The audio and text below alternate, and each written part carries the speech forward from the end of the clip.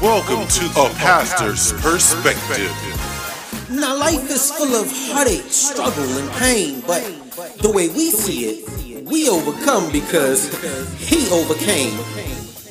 We are to always pray, and everything that we do it in Jesus' name. Now, a pastor is a shepherd. He's not selfish. He's friendly. He's a helper. A pastor is a teacher, faithful, sensible. He's much more than just a preacher. Now, a leader, well respected. And this, my friend, is A Pastor's Perspective.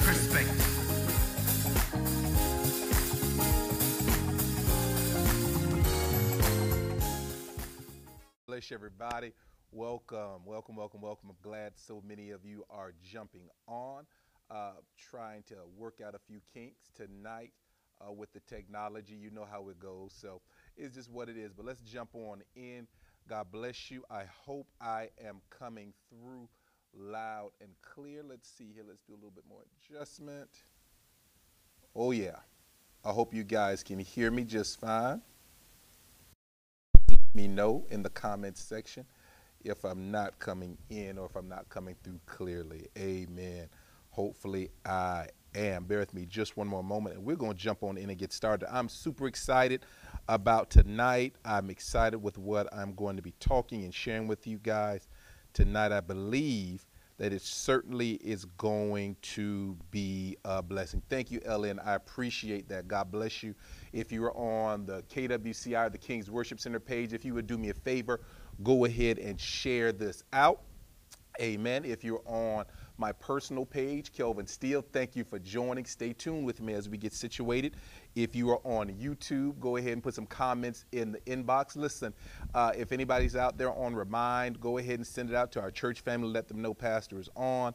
And we're going to get ready to jump on in tonight. Get ready to go ahead and jump on in tonight. So I wanted to talk tonight for a little while, just from the thought, what are we missing? What are we missing? Growing up, I had I would think overall, a really good childhood. I had the best of both worlds growing up. Saw some good, saw some bad, more good than bad. I had parents that tried their best to teach me and show me what's right. Amen. Didn't always follow, didn't always listen, but they did their best. God bless you, everybody. Thank you for coming in. I'm going to put my phone down, so if I don't see all of your comments, I do apologize. I really want to stay focused on tonight. Amen. They did their very best to teach me, to show me, to help me, to train me. And there were just some times, despite all of the teaching and all of the training, I just decided not to listen. There are mistakes that I made. There were choices that I made. And it's no reflection on the training or the teaching that my parents tried to instill in me. Amen. God bless you. That they tried to instill in me. I just made decisions after a certain age to do right or do wrong. And with so much going on right now, we have the shooting in Texas. I was doing some digging just a little while ago, last night actually, and I was looking at how many murders had been happening in some neighboring cities from the ages of birth actually to 21. And the numbers are staggering. And driving home today, I began to ask myself, what is it that we are missing? Because I know we will be very quick. God bless you. Thank you for joining us on tonight. We'll be very quick to blame the children.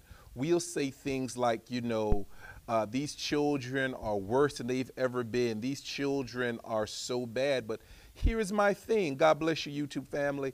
These are our children. These are our children. So what is it that's going on with them? Because children are a product of whatever home they're brought up in. Wouldn't you all agree they're a product of whatever home they're brought up in. You all, I'm sorry. I'm going to shut this phone down so I can stay focused on you guys in just one moment. And so when we look at everything that's going on, and when children act out, or when children do the opposite of what we expect for them to do, we look for someone to blame. We look for someone to hold accountable. We look for someone to say, well, if the parent had done what they were supposed to do, then maybe this would not have happened. I would like to say to you today, as we go through in America right now, this mourning period, this grieving period of all the lives that were lost at this elementary school, as we deal with this pandemic of murders that we are seeing amongst our young people. We're seeing it, we're hearing it in our music, we're seeing it more over in our movies. And yeah, I grew up with a lot of, you know, the Godfather and New Jack City and all of these other things, and we saw what were the exceptions. Amen. We saw some of those exceptions, but now the level of violence, the level of vitriol, the level of hatred, the level of anger, the level of wrath that we're seeing coming out of our children, it's staggering. Who would ever think that there would be such wickedness in the earth? Now, you know, someone will say, well, the Bible says these things. Amen. But let's be practical for a moment. Did we ever think we would live in a time where a teenager or a young adult would go and just slaughter children? And this not be the first time. And it's almost becoming part of the fabric of our culture. Could you imagine a time where we have become so desensitized to murders happening in some of our inner cities between young people who are in different factions of gangs or whatever, that they're just assassinating each other? Listen, and they make songs about it. Come on, somebody. And it just seems like it's commonplace. Y'all talk to me out there. Could you ever imagine, those of us with teenagers, with kids, with children, could you have imagined a day where we are seeing what we see on the news? I can recall, you know, making some decisions in my life that I am ashamed of now that I'm older, right? Things that my father, my mother would have said, son, don't do. And I thank God, because I even had friends in my life. I didn't have a lot. I had friends in my circle that would, you know, we would wild out together. But there was something even in them that would say, okay, we have reached a limit to how far we need to go with what it is we are doing. I even had friends that would say, Kelvin, you know that's not what your mama and daddy would want you to do. And we're out there cutting up. I had family that would say, all right, you know what your mama would say, you know what your daddy would say, and it would trigger something in me, and it would also trigger something in them. Hear the context here, that even while we were in the midst of doing foolish, some would say youthful foolishness, some would say sinful, however you want to phrase it, that while we were in the middle of doing certain things that our families would not approve of, certainly God would not approve of, there was still something on the inside of us that says, you know what, there is a limit. And I'm looking at today, and I'm looking at everything that's going on, and I have to ask myself, what is it that we are missing between our families, between our children, between mothers and fathers, that the youth are, because these are our children, right? These are our children. They're not children from Mars. They're not some strange breed. These are our children. What is it that God bless you. Thank you for joining. I see you. What are we missing that allows our kids to go to such a degree of wickedness without any type of hesitation? Or is it that we as parents, as a community, are so engaged in other things that we are missing what it is our family needs? Come on, somebody, talk to me out there. It's concerning to me, and let's be honest. Those of us that are in the church, we're saved now, we're preachers now, we're deacons now, we're mothers now, we're for all of those things. If we were to really tell our testimony, many of us were drunkards. Many of us smoked marijuana. Many of us cursed. Many of us fought. Many of us carried pistols. Many of us have been locked down. Many of us have been in situations that we know is not what our family raised us to be. It's not what God would have wanted us to be. But there was always something that stopped us from going forward further than we should. I hope that makes sense. There was always something there. And before we get into blaming the devil for everything, and yes, the devil is real. Yes, he has influence. Yes, he can tempt. Yes, he can test. Yes, he can try.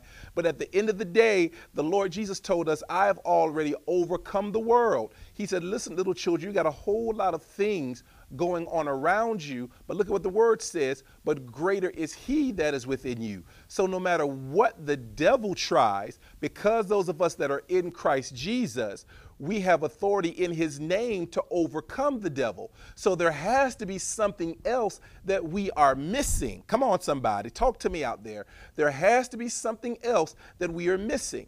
And I'm going to get into the Bible in just a moment. I'm just working the introduction, and I'm enjoying myself because it's challenging me.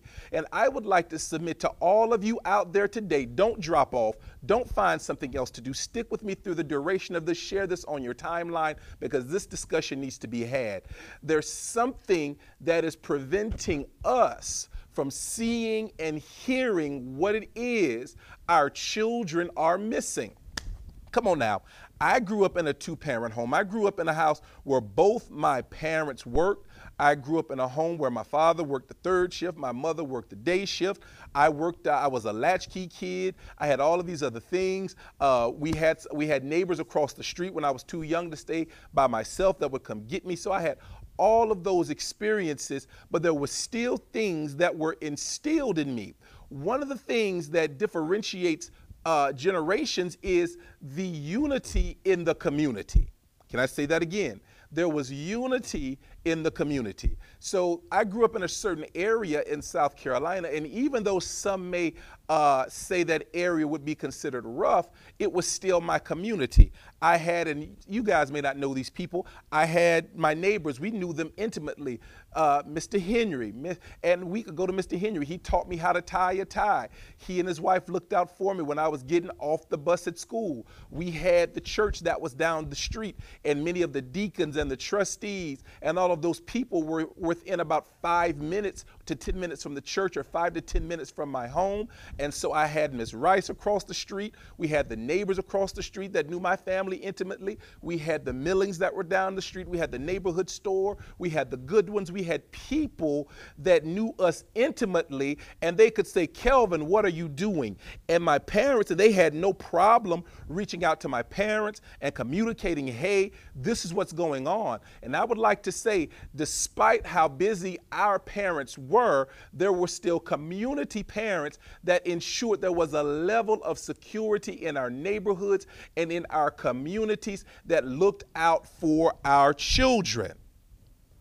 So in 2022 and 2021, 2019, 2018, what is it that we are missing? Because these children are our children. The first thing I want to say is that we often, and many of us that have kids, because everyone now has, it seems like everyone has a child, but this is what I want you to understand. We must first understand what a child is. If you have your Bible, and if anyone is online from the ministry tonight, I need you to type this in the comments for me. Psalm 127, verse 3. Psalm 127, verse 3. Again, thank you all for coming in the room. Let me know that you're there. Continue to give me some hearts, likes, share, comment. Please engage me tonight. Amen. Psalm 127, verse 3. Please excuse me as I'm using a brand new Bible tonight, so it's taking me a moment to get there. Psalm 127, verse 3. I want to deal tonight with about 3 to 5 things when it comes to our children, because we can criticize the parents. We can call these children bad. We can say they just weren't raised right. But at the end of the day, these are our children. And when we talk about unity in the community, when we talk about having children, we need to understand what they are for us and to us. But we also must be unified in our thought when it comes to children. Does that make sense? Because we're going to continue, and I hate to say it, and I say this with extreme sensitivity to these parents that have lost children recently. I say this with extreme sensitivity to parents that are losing children on a daily basis, and it's not being televised, and it's in our communities that we've just grown accustomed to hearing about violence, and these children are being murdered every day too. And I would like to say, if you look at Psalms 127 verse 3, you'll get a clear understanding of what a child is. Let's look at this. 127 verse 3 in the book of Psalm. Behold, children are a gift of the Lord. Your version may say a blessing. This version says, behold, children are a gift. The first thing I want to highlight as you're with me tonight is that we must remember that children are a gift. They're not a curse. They're not a problem. They're not a mistake. They're not a mishap. They're not something that you wish you would have thought twice of. Listen, whatever decisions you made when the child was conceived, that child itself, he or her, is still a gift from God, irregardless of the condition in which they are conceived. They are still a gift. Look at what it says. Psalm 127 verse 3. He says, look, your children are a gift of the Lord. And he says, the fruit of the womb is a reward. So now when we look at husband and wife coming together to make a child, they are a gift. When we understand that children are a gift, we will handle them differently. When someone gives you something that is precious, that's just for you, that's designed for you, that was a desire, of your heart, you handle that gift with care. You nurture it. You take care of it. You let the world know this is something that is important to me. I hate to make this common. Thank you all for coming in the room. Stay tuned. If you're in, do me a huge honor and share. If you're on Facebook, if you're on YouTube, continue to comment. God bless you on the church app tonight. Someone gave me something. They gifted me something. Something that I really wanted. They had it. I didn't covet it, but I really liked it. And they blessed me with it. They said, you know what? I'm going to bless you with this. It was a gift from them to me. And I had it, and I was somewhere, and someone saw it, and they really admired what I had. And they said, let me have it. I need it. I want it. Can you give that to me? Immediately, my spirit changed, and I became extremely resistant and protective over what I had, because it was a gift that I desired. Come on, that the Lord knew I wanted, that the individual knew that I wanted, and God touched their heart, and they gave me something that was a gift that I really wanted. And I wouldn't allow anyone else to take my gift. Come on. Conversely, I treat that gift as if it's important to me because it's something that I desire, regardless to how I got it. Come on. Come on, y'all talk to me out there. That's blessing you. It's a gift to me. It's important to me, regardless to how I got it. And Pastor Kelvin, that's who I am. I'm going to jump in and just be very courageous in what I say. We don't look at children from birth, from conception to birth, as a gift and as a reward. We look at children now as just something that is a byproduct of our sexual activities. Maybe we intended them to get here, maybe we didn't. And a lot of people don't understand, from conception to birth, whatever emotions that mother may have or that parent has, come on, it is transferred to that child. If you don't believe that child while in the womb can feel if they are wanted, if they are loved, if they are desired, they will come out and they will demonstrate that in how they are, because they feel what's happening while they're in the womb. And so from conception on, you have to look at a child in the womb as a gift from the Lord. Now, This topic here could go left if I'm not careful. But I'm dealing right now with the children that are coming and the children that are here. The Bible says they are a gift. It's not about what you think. It's not about how you feel. It's not even about what you intended to happen. A child is a gift. The Bible says in that same verse, the fruit of the womb is a reward. How many of you that have children, godchildren, grandchildren, nieces and nephews, extended children, look at them as a gift from God? Come on. We get together as men and women, as husbands and wives, and we procreate, a male coming together with a female, making a baby. But we don't create anything. God is the creator, and he has enabled us by coming together as a union to get a gift of a child. Come on, somebody. And when we begin to take care of our children like a gift, they will begin to respond as such. Come on. From conception unto death, I want you all to listen to me very clearly. Your children need to know some things. And I'm going to give you a couple things that they need to know. The first thing your children need to know, I need you, if you're still online with me, someone from the ministry, type in the comments for me, Psalm 139, Psalm 139, Psalm 139. There are some things that your children need to know, and it is your responsibility to make sure they feel it while they're in the womb and they know it once they exit the womb. The first thing I want you to realize when we're dealing with children, once again, these kids are not Martians. Kids are not any worse. If children are behaving unseemingly, we have to look at the source from which they came. So before we blame the children out, once again, let's go back. They'll get to an age where they make decisions on their own. Come on. And they can be raised in a great home with a loving family and still make decisions that are contrary. I'm going to get to that towards the end of the lesson tonight. But when we're talking about some of the things that we are seeing, a lot of our children are exercising and demonstrating a spirit that they have gotten from the homes in which they come from. Let's look at this. Let's look at this. Psalm 139. Let me get there with you. Psalm 139, verse 13. The first thing I want you to make sure your children always know, according to the Bible, that they are fearfully and wonderfully made.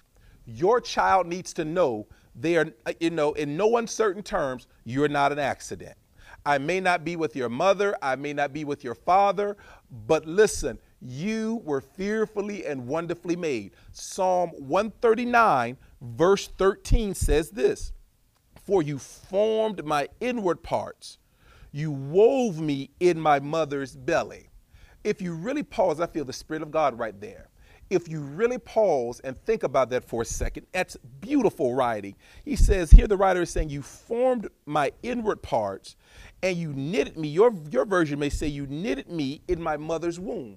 Here the writer is teaching and saying how intricately they were put together. Come on, somebody. How intricately they were put together. The detail that went into them being here.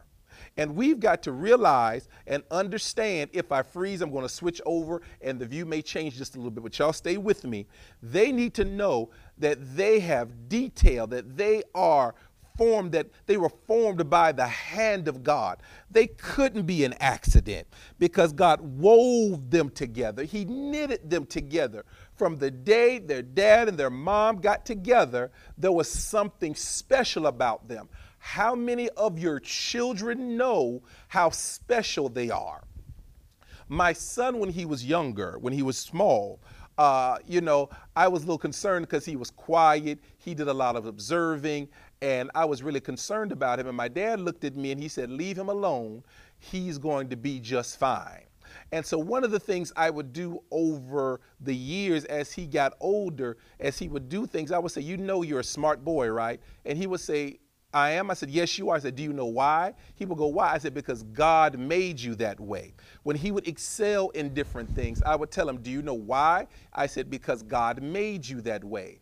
And what I was trying to instill in him and my daughter is that, you know what? You are special. You have a plan for your life. You have a purpose for your life. You're not garbage. No one is better than you. Doesn't matter your gender. It doesn't matter the color of your skin. Because of who you are, there are details in you that are just you, that no one else can duplicate, that no one else can replicate. You are fearfully and wonderfully made. Let's keep reading. He says in verse 14 of Psalm 139, I will give thanks to you, for listen to this, for I am fearfully and wonderfully made. Listen to how the author celebrates the creator for his life. He says, wonderful are your works, and my soul knows it very well. Mighty are the works of your hand. Fearfully and wonderfully made. You knitted me together, carefully while I was in my mother's womb. Your hands, the works of your hands are wonderful. Verse 15 says, my frame was not hidden from you when I was made in secret and skillfully wrought in the depths of the earth. Your eyes have seen my unformed substance. Come on. The author is saying, listen, from the darkness up until now, God, you already had formed me in your mind with such detail. I'm not talking about raising our children to be arrogant, but I am saying when a child knows they have value, they carry themselves differently. They behave differently. They think differently. Now, a child is still going to be a child, but when they know who they are, come on, somebody. When they know God has developed them, God has cultivated them, God has made them, they respond differently, they think differently, they carry themselves differently, they have a different mindset. When a child understands and is brought up knowing that they have value because they are fearfully and wonderfully made, because God knew them from the beginning, it makes it harder for you to want to destroy yourself and destroy somebody else. Lord, I wish I could help the people. Help me, Holy Ghost. You are fearfully and wonderfully made. Point number 2 that I want to give you out of this. They were wanted by God. Come on, somebody. I need you to understand that they were wanted by God. And because they are wanted by God, God chose you as the parent to receive that blessing of a child. Because they are always wanted by God, as the parent, you are blessed because God allowed you to have the fruit as a reward. Do you see your children as a reward? Do you see your children as a gift? Do you see your children as something that God has given you to cherish, to nourish, to develop, to cultivate, to teach, and to train? Or do you see them as somebody you should just leave at home while you go out? Come on, somebody. Do you see them as something that prevents you from going to the club? Do you see them as something that holds you up from having another girlfriend, having another boyfriend? Yep, you didn't see that coming. Because children will respond based on how we treat them, based on our nonverbal and our verbal cues. If they don't feel cherished and nourished, if they feel like an afterthought, if they feel like there's something that's always in the way or something that's more important than them, because if they're a gift from God, you treat a gift from God a certain way. When you don't see them as a gift from God, you'll see them grow up angry and bitter. You'll hear it in their music about murder. You hear them calling themselves demons. Come on, somebody. When the Bible just said they are fearfully and wonderfully made, when the Bible says they are handcrafted, when the Bible says they were created and man was created in the image and the likeness of God, when we don't cultivate who they are by Scripture, they will see themselves as savages. Come on, somebody. They'll see themselves as demons. They will see themselves as murderers. They will see themselves as inconveniences. They will see themselves as not having a a purpose, and suicide and oppression and depression and anxiety and rejection will, come on y'all, you need to share this, you need to get this out, will become what they feel and who they are. Have we not noticed in the past probably 15 years, how many of our young people, our children battle anxiety? They're battling depression. Come on.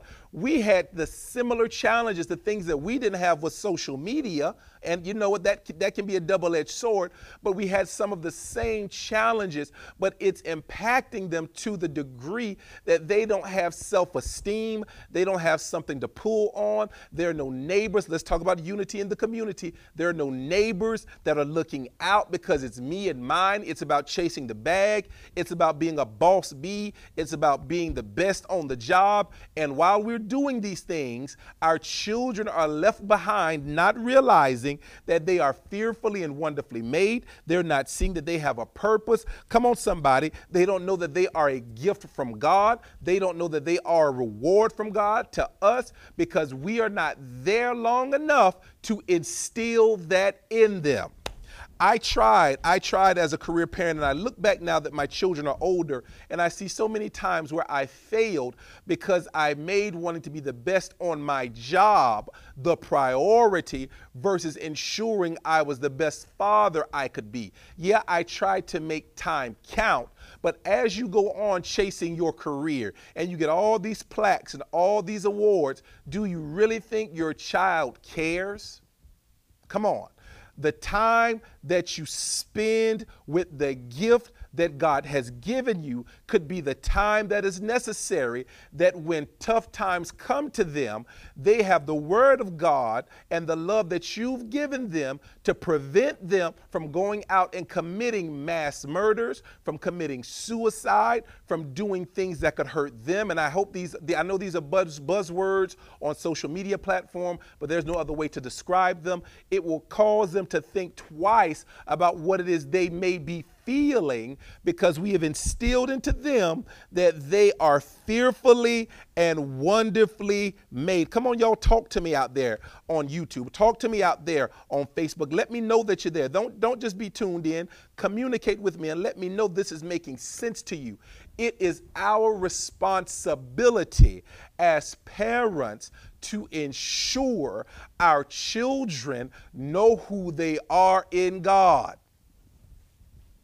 There is a lot in a name. What do you call your children? Are you calling them stupid? Are you calling them dumb? Come on, somebody. Are you allowing Young Thugger to be their influence? Are you allowing Vaughn to be their influence? Are you allowing Kodak Black to be their influence? Come on, somebody. Are you allowing Cardi B to be their influence? Are you allowing some of these older rappers that we grew up with and entertainers to be their influence? And a lot of these entertainers will abdicate the responsibility of the content that they are feeding our children and say it's your responsibility as a parent, but no, it is my responsibility, but it's also your responsibility to make sure the content that you're putting out is not poison to the eyes and the ears, the gates of my seed, come on, to poison them against who they are. And the sad part is most of our children now aren't raised in a similar relationship with God like most of you were. And so when we were growing up and we listened to 2 Live Crew, when we listened to the Ghetto Boys, when we listened to Scarface, when we listened to NWA, when we snuck and went to these clubs and we snuck and listened to all of these music, there was a God and Christ DNA in us that hindered a lot of the things that we could have done because we had that God in us that rose up and said, don't do that. When we raise our children without God, with the absence of God, without the nurture and admonition of God, without the presence of a parent, what they hear and what they see become the dominant voices in their life. Come on, somebody. Come on, somebody. I remember growing up, y'all are quiet out there, but it's okay. I'm going to teach it anyhow. I remember growing up, one of my friends, Menace to Society, had just come out, and we watching Menace to Society. We were watching New Jack City. And isn't it crazy?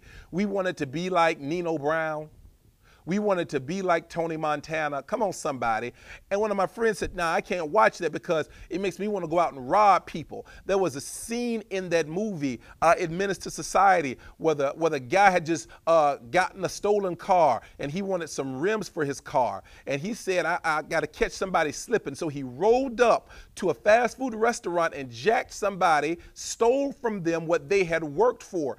And my friends would say, when I watch that, it motivates me to want to go do the same thing. And for us to deny the fact that what our kids are seeing and hearing doesn't have influence to what they're doing, you are deceiving yourself. Come on, somebody. The first thing you have to do is pour into them who they are.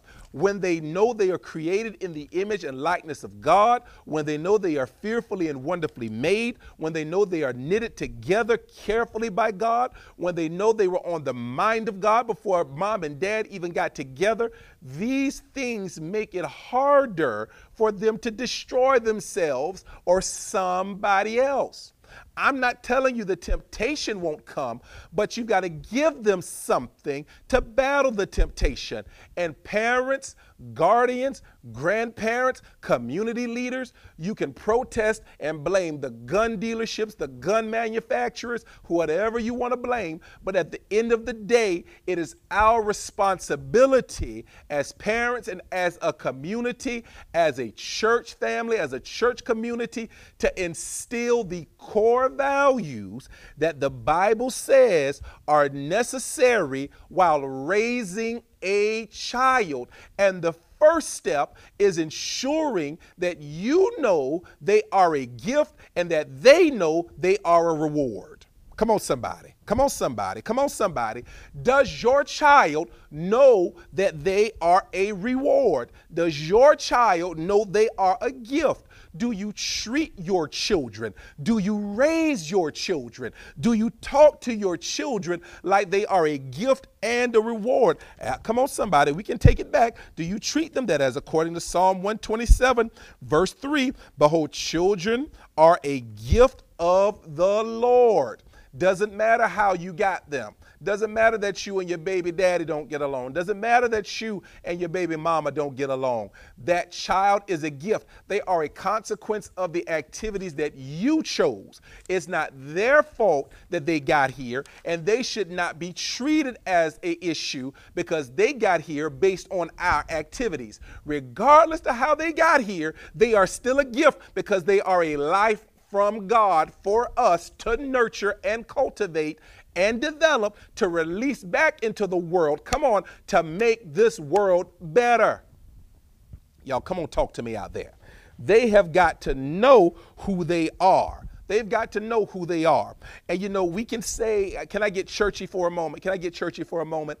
We can say all that we want to that church, church, church, church, church. And a lot of us grew up in church and now we're 40, late 30s, late 40s into our 50s. And I'm not making my child go to church. They don't have to do all of that. But quiet is kept. Quiet is kept. A lot of the dope boys I grew up with, on Easter, they were in church. At those Christmas services, they were in church. On certain events, they were at church. Come on. Vacation Bible School, they were at church. I'm talking about the boys that still went out dealing dope, the same boys that carried pistols. But guess what? Even though they were doing wrong, they had a fear of God in them. And there was a level of respect that they had for the eldership. There was a level of respect that they had for other children. There was a level of respect that they carried even in the midst, I know, of doing wrong. They still had a reverence because something was still poured into them. We don't want to pour anything into them. We want to tell them be spiritual without any connection or fellowship with the church. And the church sometimes most times is a necessary ingredient to instill certain things that maybe you don't even know. Y'all quiet out there. Y'all are quiet out there on tonight. Is my mic dead? We have got to ensure that our children, I can't get off this point, that our children know how important they are, Elder Brandon. Our children have to know how important they are, user that just came on. They have to know YouTube viewers. They have to know church app viewers. They have to know Twitter viewers, that they are a gift and they are a reward. That is your responsibility, not the government's responsibility, not anyone else. It is your responsibility to ensure your children know they are a gift or reward. It is your responsibility to know that they are wanted by God and that you were blessed because God gave them to you.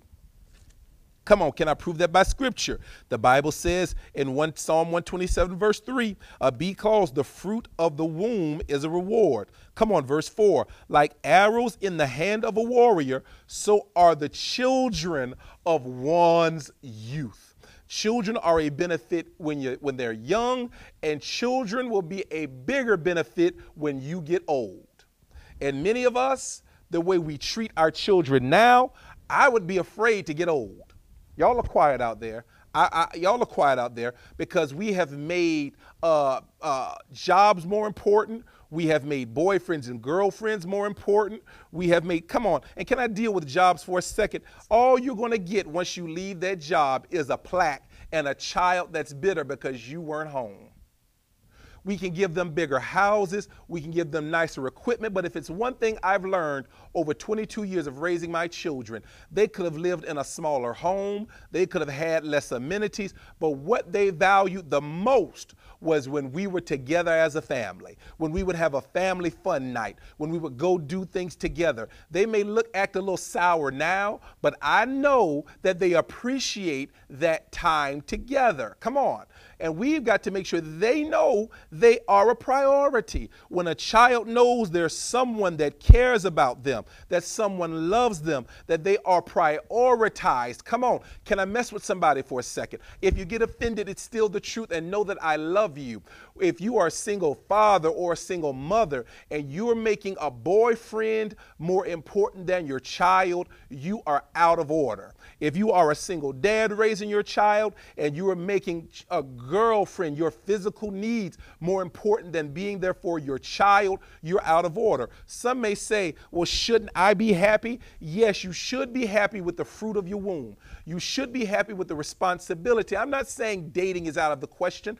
I'm not saying having relationships that should lead to marriage is out of the question, but you need to prioritize. I hear so often, so many parents or so many people with kids that say, it's about me. I need my time. I need my life. I need this. I need that. Well, baby, you forfeited that when you had a child. Your child becomes the priority, and we sacrifice for the betterment of our child. What does it matter if you get to have 2 and 3 boyfriends, 2 or 3 girlfriends? You become the CEO of your job. Your business takes off, but your child is bitter. Your child feels rejected. Your child feels like everything else was more important than them. You trying to prove to the world, I can make it, I can get it, I can drive this, I can have that.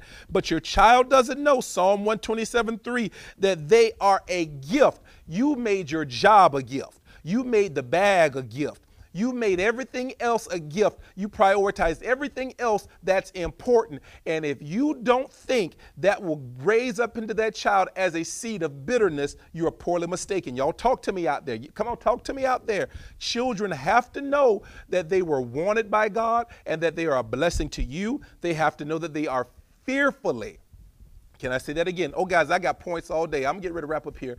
They have to know that they are fearfully. Can I say that again? That they are fearfully and wonderfully made. If you truly understand that, if we truly understand that as a parent, y'all ready for me? I'm about to go. Then destroying children wouldn't be so easy. Yep, I went there.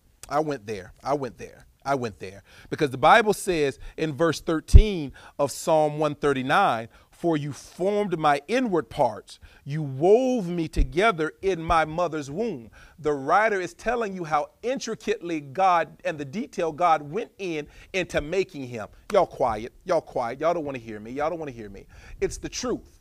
It's the truth. Maybe you're an adult now and no one told you that. And so some of the decisions that you have made in life may not have been murderous decisions, but maybe you made decisions based on lack of knowledge, not realizing that you were important in the eyes of God, so much to the degree that he knows how many hairs are on your head, to the degree that you were knitted together in the womb, that he calls us out by scripture, that he wants you to know how fearfully and wonderfully made you were. And knowing that about yourself helps curtail some of the dangerous decisions we have made or will make with our body. When you know who you are and whose you are, and the detail that went into who you are, the choices that you make with what you have will be mindful and better thought out. Y'all, come on. Y'all need to share this. Y'all need to share this. Get some more people in. When you know whose you are,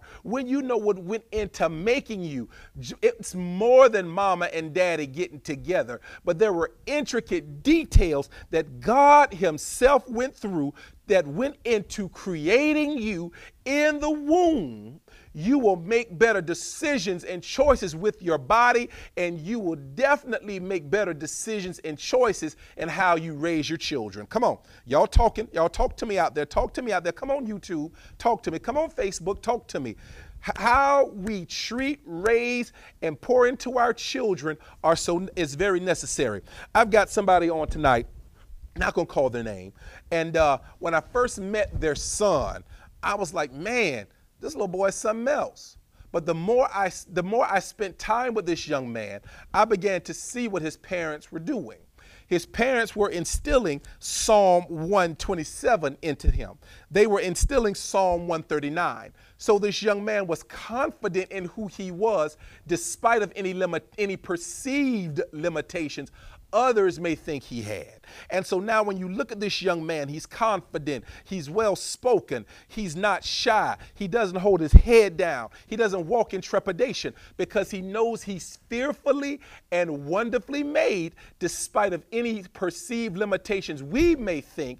But when you pour the word of God into a child, just like a seed in the ground that's cultivated correctly, what you plant will come up. Come on, somebody. Y'all need to type that. What you plant will come up. What are you sowing into your children? What are we sowing in our ministries into our children?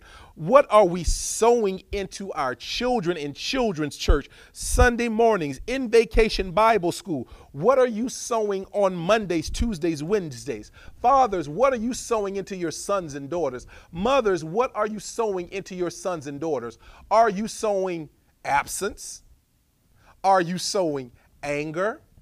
Are you sowing vulgarity? Because now I see it all the time on social media. We curse with our children. Come on. Come on. We do things that we would do with other adults in front of our children. And we wonder why some of them lack respect.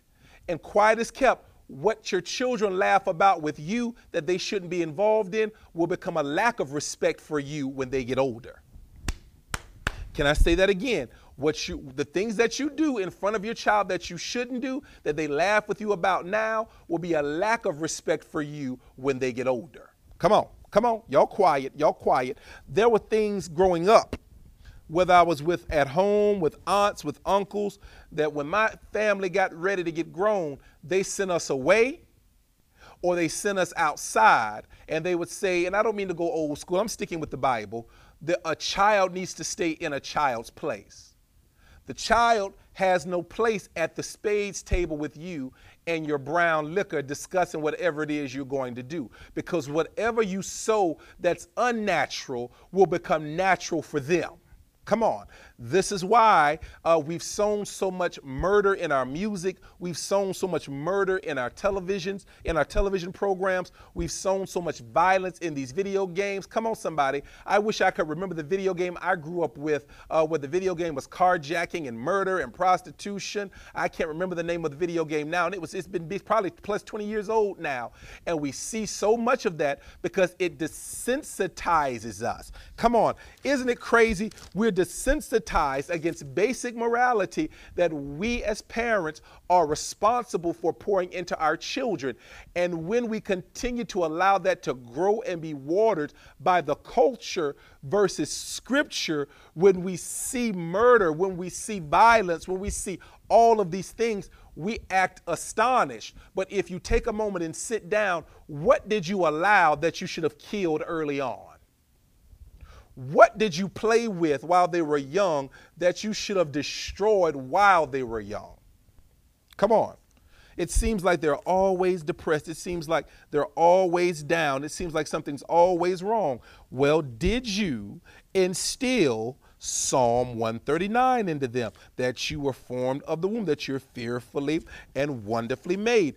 Did you instill Psalm 127? Come on, y'all, talk to me out there. Did you instill these things? When we ask ourselves, what's wrong with these kids? Can I challenge us? It's us that's wrong with these children. It's us. Now, when they reach a certain age, they're going to make their own decisions. And when you've done right by your children and you've reared them and you've taught them and you've poured into them, and they decide at a certain age of comprehension and understanding right from wrong, that has nothing to do with you. But if you are allowing these things that you know that you have a second guess about, and you're allowing it into the life of your children, then yeah, we're what's wrong with our children. We're the problem. We're the issue. We don't want them to be taught of Jesus Christ. We say things like we need prayer back in school. No, we need prayer in the home. We don't need prayer. Yeah, prayer in school is good, but we need prayer in the house. We need you to pray before violence happens. We need you to teach them how to pray before they get a gun. We need you to pray before their temper gets out of control. Come on. We need you to pray, and we need you to raise them. Come on, somebody. Well, I got to work. Get that child to the church. Is anybody out there that grew up like this? You may have had a parent or someone that was out and they weren't always right, but they dropped you off at church on Sunday morning. Come on. Come on. Or they dropped you off over to that aunt or that uncle that had the Bible with Jesus posed like this on the coffee table, the 10 Commandments on the wall, and they wouldn't let you watch certain things, listen to certain things, do certain things in their house. Come on, somebody. And so God is saying, I've still got a way to get them covered. What scares me now is there seems to be so little of that. There seems to be so little community. Come on, somebody. There seems to be so little reverential fear of God and his word, and it starts in the home. Come on, I'm running out of time here. The last point in this point was, come on, they must know. Your child needs to know. Are you all listening to me out there? They need to know how precious their life is, and their life will be a blessing to someone else. That's a two-parter. First thing they need to know is how precious their life is, and that their life will bless somebody else. Can I prove that to you by scripture? If you're online with me and don't mind, would somebody type Jeremiah 1 and 5? Jeremiah 1 and 5. Jeremiah 1 and 5. Jeremiah 1 and 5.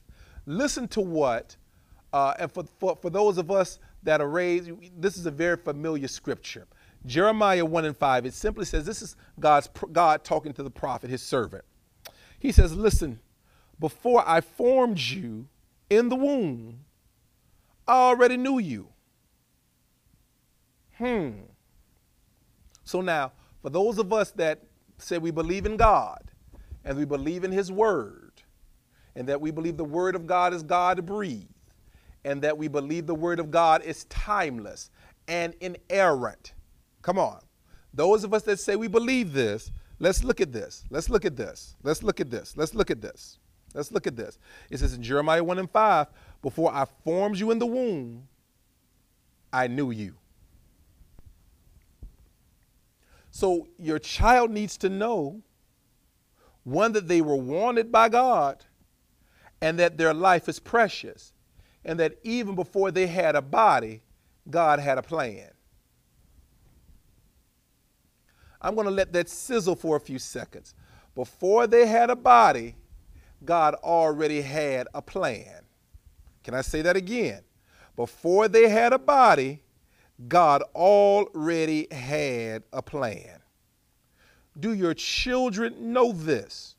Do your children understand this? Have you shared that with your children? Come on, do you understand that? It doesn't matter how they, once again, how they got here. Before they had a body, God already had them in mind. This is not just for the prophet Jeremiah, even though the context deals with his calling, it still ties in scripturally to Psalm 127 and Psalm 139, because here God is saying the same thing. Before I formed you, before you had a body, I had a plan. Your children are important. Their life is important. They are going to be a blessing to somebody at some point. Y'all, come on. Y'all, come on. Before I even wrap up that point, I need to flip back. The word of God is good. The word of God is good. I need to flip back for a second to 139. Stay tuned. Don't drop off. Stay tuned. You need to hear this, because we need to see a change in our children. And all these thoughts and prayers are great. That's great. But we need to put some action behind it. And the only way we're going to see a change is if we go back to the basics. Look at what Psalm 139, and I want to go to, nope, let me take it further. Let's go to, Psalm 127, Psalm 127, verse 4. Like arrows in the hand of a warrior, so are the children of one's youth. Okay, so that means they're important. Come on, somebody. How blessed is the man whose quiver is filled with them. He's using arrows and children as a metaphor because they are important to surround you like weapons of war. They will not be ashamed when they speak with their enemies in the gates. That means when children are nurtured and cultivated as they're supposed to be, they're going to be a blessing once you conceive them. They're a blessing once they cross the womb. It's a blessing to raise them, and they're going to be even a bigger blessing as you get old. They're going to bring joy to your name. So why would we not want to take care of, nurture, cultivate, love, speak life into the very thing, come on, that God knew before it had a body? Y'all talk to me out there. Y'all talk to me out there. Before I formed you, I'm going back to Jeremiah 1. Before I formed you, I knew you. He says, and before you were born, here it gets specific into the call of Jeremiah, but it's still applicable to your children. It's even applicable to you. Maybe mom and dad didn't know this about you, but before you were born, he said, I'd already consecrated you a prophet to the nations. God has already had you in mind before you had a body, and he had a plan for your life to be a blessing to other people through his name. Your children serve a great purpose that are going to bring glory to God, come on, and honor to you. But if they don't know that, they'll respond based on how they're raised and based on the information that we give them. Come on, somebody. And just in case they get into foolishness, the Bible says the rod of correction will drive foolishness far from the heart of a child. Y'all, come on. I know we don't want to hear that. And I know every child may not need to be spanked or all of those things, but discipline can come in different forms. My children were spanked rarely. I was spanked rarely, but when I got it, I got it. Amen. But for the most part, if I were to verbally reprimand them, because they didn't want to disappoint their mom. They didn't want to disappoint their dad. That was enough discipline sometimes for them. Removing things that they enjoyed, taking things that they enjoyed, and rewarding them with sleeping on the floor. Since you want to act as fool, you can sleep on the floor, not the bed, was discipline enough to drive the foolishness away from them. And then it gave place to the things that I had sown to come back up in them. Come on. The Bible can't lie. The Bible says if we teach them in the way that they should go, that's point number 2, that they won't depart from it. Come on. Is this blessing anybody? Is this blessing anybody? I got a few more minutes. Proverbs 22 and 6. Proverbs 22 and 6. If someone can type that in the comments for me. Proverbs 22 and 6. Come on. Instead of y'all, and I'm going to say this because I love church. I love everything about the church. I love God's people. I love all of it. But some of you all, church is almost an addiction. And you are so addicted to church that you don't even make time for your children. And this is why some of them don't want to come to church, because you've made church a god or an idol. Come on. In such a degree that you've put the gift that God has given you secondary to coming to church to get prophecy. I'll deal with that another time. I'll deal with that another time. I'll deal with that another time. I'll deal with that another time. Come on. Proverbs 22:6. Come on, someone type that down there for me. And this is what Proverbs 22:6 deals with. When we talk about developing, once we tell our children who they are, we have to then develop them. And this is what Proverbs 22:6 says. Train up a child in the way he should go, and even when he is old, he will not depart from it. Come on. All of you, or many of you out there, especially most of you that I grew up with, there are a lot of things that we did wrong. But now that we're older, come on, what do we tell our children? How do we live our lives? We live them by the standards and the information of God that our family, our community, our pastors and deacons poured into us. And as a consequence of that, once we have our own children, we instill those same values into them. The Bible didn't say a child wouldn't act foolishly. The Bible gave us the ingredients via discipline to drive the foolishness away from them. Come on. A lot of us parents don't realize your voice carries weight in the life of your child, and carries even more weight when you are speaking the word of God into your child. What are you speaking into your seed as it develops? I remember when Jordan was in her mom's stomach. I remember when Joshua was in his mom's stomach. I would talk to them in the belly. Now, my children aren't perfect. Come on. They're older adults and young adults, and I still want to, put my hands on them sometime. But the core of who they are and what we instilled in them, I can still see it in them, even amongst some of the youthful foolishness that they may display. Children are going to make mistakes. Children are going to make errors. But what we have to deal with is this cantankerous, angry, bitter, murderous, hateful, depressive, anxious demon that these children are dealing with now. And the question we have to ask ourselves is, how are these spirits gaining access? What are you co-signing that God hates in the life of your child? Come on. Your voice carries weight, especially when you're speaking the word of God. Come on, somebody. Come on, somebody. Come on, somebody. You've got to understand that your words and what you allow could be the ingredient that prevents them or enables them to do an act you couldn't even imagine. Lord help me, I'm running out of time. Next thing I want to hit, and I think I'm going to wrap it up here, is you've got to teach them respect for authority. If someone could type that in, respect authority. Now, I got a whole thing one day I'm going to do about the police and authority and what the Bible says about authority and the hatred and anger we have for authority and all of this stuff. The Bible didn't say you had to like the people in authority. The Bible says respect authority, teaches authority, respect those that have the authority. Now, I'm going to mess with you for a moment.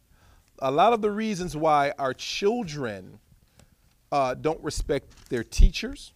Go ahead and flip in your Bible, if someone could, and type this, Exodus 20 and 12. Exodus, the 20th chapter. I'm giving you Bible tonight. Come on. You get enough prophecy. You need some Bible. You need some Bible. We need some Bible.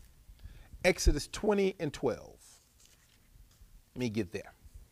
Exodus 20 and verse 12. This is where respect starts. Exodus 20:12, when it comes to our children. This is in the 10 Commandments. You guys remember those, right? It says, honor your father and your mother, that your days, listen to this, may be prolonged in the land which the Lord your God gives. So now that is still applicable. For those of us that believe in Christ Jesus, we are grafted in, so this still applies to us. All right? So now, if children are a gift and they are fruit, and it is our job to teach them, one of the things we have to teach them is respect. And a lot of the reasons why, well, many of the reasons why our children don't respect authority is because they don't respect us. Because we never taught them to honor us. And come on, as children get older, they don't honor what you don't live. So now, if you're not living a life that is worth being honored, they may fear you because of consequence, but they won't honor you because of your office. Come on, somebody. Come on, somebody. They may fear you because of consequence, but they won't honor you and your office. Can I make it plain? Children, and as they get older, I don't want to set mama off. I don't want to set daddy off. But one day those children get bigger. And one day you beating them and cussing at them means nothing to them.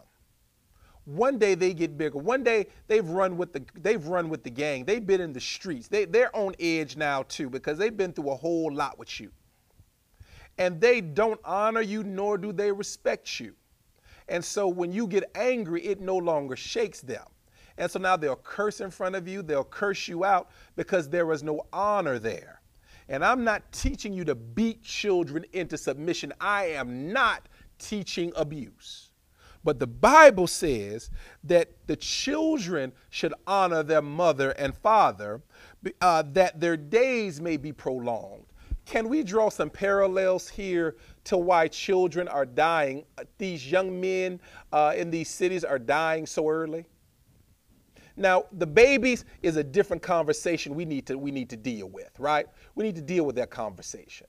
But we have to also deal with what the Word of God says when it says honor your father and your mother.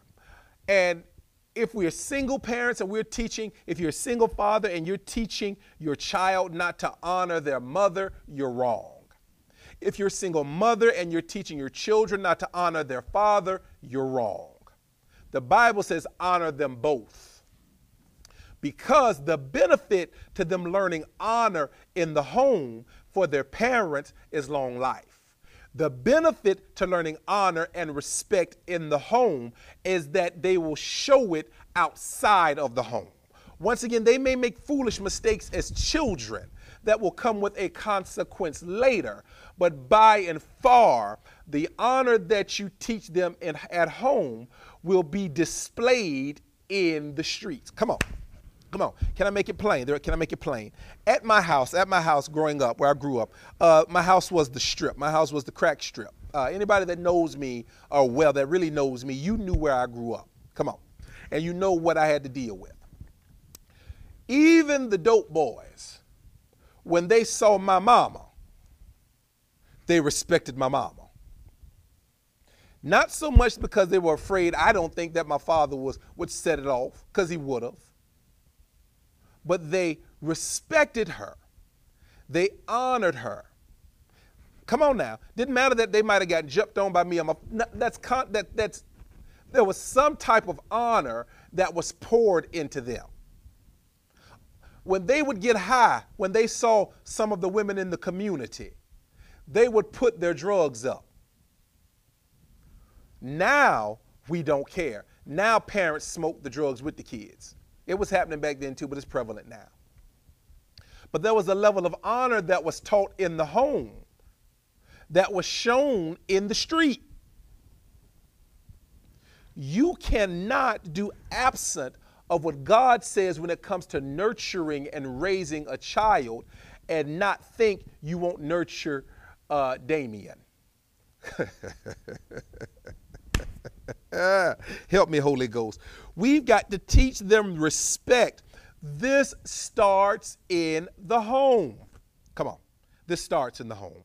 That starts in the home. I'm going to stop right there. I've reached my time.